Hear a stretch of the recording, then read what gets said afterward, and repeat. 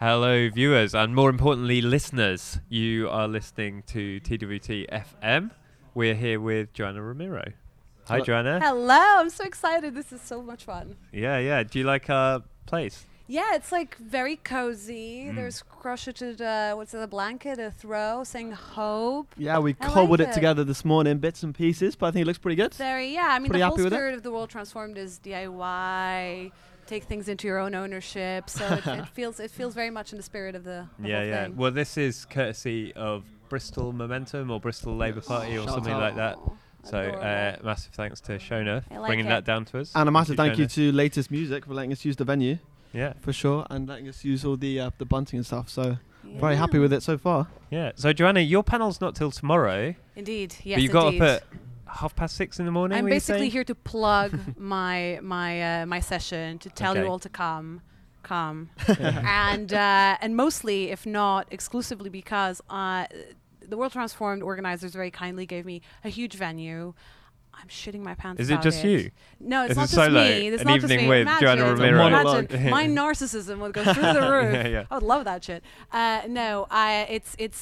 It's basically a live recording of my podcast, Red Hacks, which is conversations about being a left-wing journalist in a neoliberal world or in a neoliberal media industry.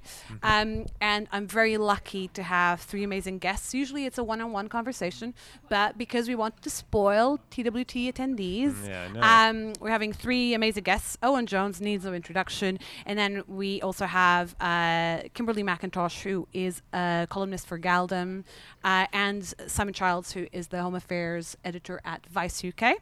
And so all these people obviously have an amazing track record on left-wing journalism, and we'll be chatting. We also introduced a little new thing for the live version of and it's our first live as well, for the first Red Hacks Live, which is we're going to have a little bit like a question time type of structure to it. So some people have been sending questions ahead of the World Transformed, and some of them I'm going to read out because there are people who couldn't come. Others will be in the audience, and we've already organized so they will stand up and ask the question. And obviously I'll be asking some questions as well and leading the discussion. It should be really good. My main fear is that it's at the same time as the beginning of the Novara Variety Show.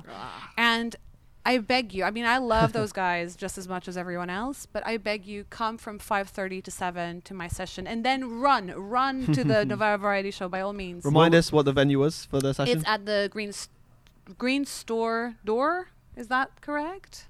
Green Store Door. Doors? Sounds Is right. it the doors? I mean, it Is doesn't that- sound like anything, but it is you actual said venue. it with some confidence. It's So not an imagined place. Cool. Gary Offset there was hollowing at us to correct the name, but it sounds right to me. Green Store Door. Or Green Door Store. Green Door Store. I'm that sure might we'll be figure it Google out. it will autocorrect for you. Yeah. The session before mine is also really amazing. It has my former employer and mentor Paul Mason, who was the first guest on Red Hacks as well. Okay. So if you see Paul Mason on the menu on the program on Sunday, it's in the same venue straight after, so you can just like stay very nicely put in your seat and. Perfect. Okay. We're hoping to get Paul Mason on this sofa at some point, so we will Absolutely interrogate should, him Absolutely. before or after that event. And what are you hoping that people will get out of your session? Who's it Well, aimed at? I feel that, I mean, let alone the fact that we have a general election coming in at any point, but my main aim with Red Hacks has always been to have a genuine conversation about what do we do about the media in this country, and not just about media reform, which obviously is utterly necessary. And there's another session, I believe, on Tuesday morning on media reform. I need to check the venue, but it has some amazing speakers. It's Dan among them. Hind's session, Dan right? Hind, Yeah, exactly, and Tom Mills, I believe, will Yep. be there too.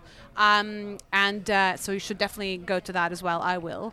But beyond going into media reform, I really wanted people who work in the media to think about what can we do now, and at the same time, what can the public, the readers, the people watching the news, people who do enjoy to a certain degree listening to Radio 4 Today's show, but also don't enjoy it because even without John Humphreys, there's still a serious right-wing underlying rhetoric in it. Yep. So how do we balance all of this? How do we navigate a media sphere that is genuinely not very radical at this point. And so if we can do that, and certainly if we can have that in mind when we think about what we're saying and what we're doing, both as journalists as well as average public. In the run-up to an election, then I think we're already a few steps ahead from everyone else. Well, I think it's important, isn't it, to build up these sort of, almost just having these sessions just as like therapy kind of thing, because so much of the pressure to sort of make your journalism, more right-wing or whatever, comes at a sort of psychological level, isn't it? It's, would you say? Do you think it's like quite subtle in a way? It's just the sort of, if you're the lone voice in a newsroom, particularly if you're sort of starting off in your career, it's sort of quite easy to like doubt yourself and think that you're stupid or like out on a like absolutely, and also fringe. I feel like there's two things in media when you work as a journalist. One is you either decide that you're just a worker like any other worker, and this is a job you do, but as soon as you leave your work, you are Joe Smith and you don't do anything else, and you become completely apolitical in a way. You become depoliticized because you remove yourself from that space that is very political, even if you're doing the weather at this point. Or alternatively, what you do is, as you say, like you end up being very much wrapped up, and either because there's a certain pressure to align yourself with your editors, your editors will align themselves with whoever pays the advertising, and so on and so forth, you end up getting streamed into a certain direction. And of course there's people who go opposite ways, who forge their own path, and then at the end of the day, those who are successful in that way are due to either a lucky set of circumstances or to a certain degree privilege. I, for instance, have been privileged enough to know that if I could, for instance, my first full-time job, which was for the Morning Star, which is a daily left-wing newspaper. I'm sure comrades might have seen the paper across in events several times, and I worked there for 2 years. That was my first full-time job as a journalist. It didn't pay very much, as a lot of left-wing jobs do. And I was lucky enough to be able to, have parents that I knew, okay, if by any chance there is a month in which I have something that I have to pay that is extraordinarily expensive and my paycheck doesn't reach that, my parents will. Or something along those lines, right? There's a network of support. And a lot of people don't have that. And needless to say, journalists who come from working class backgrounds, people of color, women, older journalists who might want to start doing journalism later in life, who have children, dependents, whatever, don't usually have as much availability as I do. So where would you send people who are listening or even watching this right now if they're looking for new types of radical journalism that are out there outside of this sort of mainstream resource that's on the right? Well, TWTFM obviously to start off. That's the right answer. She can stay. Set your homepage. Can you tell I worked in PR before I was a journalist? Obviously, Novara is an incredible source that we've had, and I've known a lot of the people who founded it from before Novara existed. So it's an amazing thing that they've built and that we can genuinely trust with incredible journalism. And then what I always tell people to do is to genuinely just go everywhere, but do keep a critical view of what you're reading, what you're watching. And it's hard. It's genuinely very hard. I love listening to radio. I listen to, as I mentioned before, Radio 4 Today program. And I have to, every morning, no matter how blatantly conservative some views might be, still tell myself this is not the only side to this story. Because you forget, like, there is you have to trust, in order to not become a conspiracy theorist, you need to trust your sources of information, and it's easy to just trust one or two when actually you have to trust, by which I mean read and peruse a lot more than that. So that's usually what I would advise. It's time consuming at times, but if you want to be a politically active person, it's the job you got to do. Homework. And what do you think the interaction between that kind of individual strategy of like how to get on as a journalist and the more sort of structural thing that the other panel is going to be talking about, media reform? Well, there's a question of media reform, which is very much linked to a governmental project in a way, particularly if you think about public broadcasters like the BBC. And in that sphere, I think Tom and Dan can speak much better. They have a podcast as well called Media Democracy. They're very, very good at explaining the way in which policy can have a genuine, incredible influence in how we can change the media without us even noticing, or without us even thinking that would be the way. And that starts, I would suggest, by getting Labour into government, certainly Jeremy Corbyn in Downing Street, and we can go from there. As far as a more individual journalist, so for instance, if I now was looking for a way to act some change somehow, obviously trade unions and the National Union of Journalists, being the NUJ, being the first point of call. I have some critiques of the NUJ, mostly because it's really big and it's an old institution trying to renew itself constantly. So it in itself is going through a process of reform and renovation and trying to keep up with an industry that is changing so radically. And so at times it feels like, when your dad wants to help you build something, and you can build it much faster, but you still want them to help. It's kind of how my relationship with the NUJ, like, I really want you to help me with this. I know you're a bit slower than I would be if I was an organization rather than an individual. But fair enough, we got to bring that along. Well, I mean, does the NUJ, I guess if they're reflecting the majority of opinion of journalists, and at the moment the majority of journalists are sort of right-wing and centrist. Well, you say that, but this is a misconception that, well, it's not wrong. There's many people, many journalists, certainly in the broadsheets, if they still exist, a broadsheet, who are naturally conservative. That often comes from the naturally private school, Oxbridge backgrounds that they come from, white, upper middle class, and so on. But that said, when I started Red Hacks, one of the fantastic things I realized was I got people contacting me saying, like, I'm a journalist, and I won't say where they work because I want to keep their anonymity. But let's say it was someone working for a broadcaster. We can bleep it out. Someone You're working safe here. for a broadcaster in Scotland. And they were telling me, like, this was in a sort of a DM on Twitter. So if you find yourself in the same circumstances and you want to talk to me just to say, like, I love what you're doing, I can't come out because I don't want to lose my job, but you want to show support, I love receiving it, and it gives me and the people I tell this story to an enormous boost.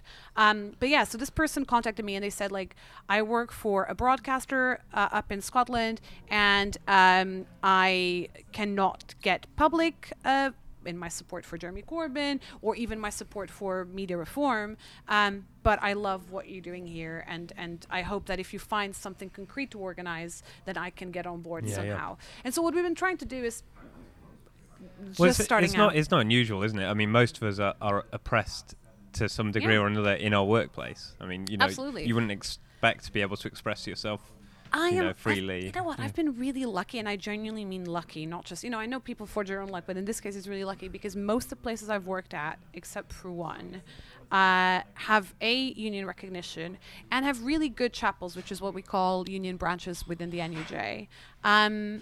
Just because they're often old school places of work. So for instance, now I work often for the Associated Press, and I never had to, thankfully, resort to I'm a freelancer anyway, so my chapel is not that one, but regardless, when I meet my colleagues there who work full time, they luckily haven't had to resort to their local chapel, but they have a chapel, and it's well organized by people who have worked there for 20 years, and they're not necessarily on the left. A lot of them probably vote Lib Dem for all I know, and their opinions are pretty much in the center sphere, liberal sphere, right? However, there is this tradition still, much like in certain other industries, like teachers, for instance, I can think of, where, you belong to the union, you fight for it. Like, it genuinely, I feel like this is almost like a relationship in which, as the worker, you're like the partner saying, like, I'm really not asking for that much. I'm just asking for decent pay so that I don't have to starve. And, if you have a culture in which you have a union locally that can defend you, or a collective where you can fight for basic, demands like a decent pay, then it's perfect. And I mean, having Simon tomorrow from Vice UK, Simon Childs, he was obviously involved with the fight to get union recognition in Vice UK, and they won after 3 attempts. They finally won this year in July. So obviously that will be part of the conversation. Come on. Exactly, precisely. And having been part of the struggle to try and get the NUJ recognized at one of my places of work, I really give kudos to them because it's really not that easy. Yeah. So you'll be covering that tomorrow, like that will be part of it. Nitty-gritty process of how they won union recognition. Well, I don't know if we can get into nitty-gritty given that there's only an hour and a half. Well, sure. And Gritty, I don't know if like Simon has some sort of like one formula sentence to like, this is how you do it, done. And especially since it took them so long to it was a genuine struggle that they won. Yeah. I doubt it will be that simple. But we'll definitely be talking about that. We'll be talking about bias in the media. We'll be talking about what to do when you work. So obviously, given that Owen will be there, we'll be talking about what do you do when you're in a theoretically left-wing publication like The Guardian, and then very often you don't see your opinions reflected in it. And obviously, we'll talk about just general privilege in the media, and I'm really glad that the columnist for Galdem, which has been like a grassroots publication for women and non-binary people of color, is coming up, Kimberly, and she's absolutely great. And she also writes a lot about gender and sexism and sex and dating. So if you're into that, as do I, which is another thing we have in common. So yeah, it'll be a good panel, and there'll be plenty of time for people to ask questions from the floor. Amazing, very exciting. And lots to look forward to there. Apart from your own panel and the ones you mentioned already, any other things you're super excited about going to at TWT? Ooh, see, this is the problem, which is that I'm doing so much the next 4 days that I've looked at the panel and then I've seen the program, and I've seen like about 3 or 4 things at the same time that I want to go. I am definitely going to go to the media reform session. There is one on, what was it again? On labor that has my friend Sarah Jaffe. She came from the United States. She's another journalist. And that sounds really good. And there's a few things about democratizing. You know what? I'll tell you what. The policy sessions, the policy shaping sessions, those are the ones I'm keeping an eye out in general, because they happen every day, and they're generally about what can we do to steer the ship that is the Labour Party into a really radical, vanguardist place that is definitely not yet at, unfortunately. I wish. I mean, it's much better than it's been for a very long time, but we're getting there. So we can see the light at the end of the tunnel, but we want to push it even further. So yeah. Perfect. Well, I think that just about wraps up for this interview. Thank you very much for joining us. Thank you so much for having me. This is so much fun. If I show up again, it's because I've been like popping in, being like, back on the sofa. Guys. This is great. Awesome. Good stuff. Yeah. So you've been watching TWTFM or listening to it. My name is Tinson. This is Freddie Stuart. Freddie Stuart. Thank you very much for joining us. Joana Ramiro. Where can people follow you on?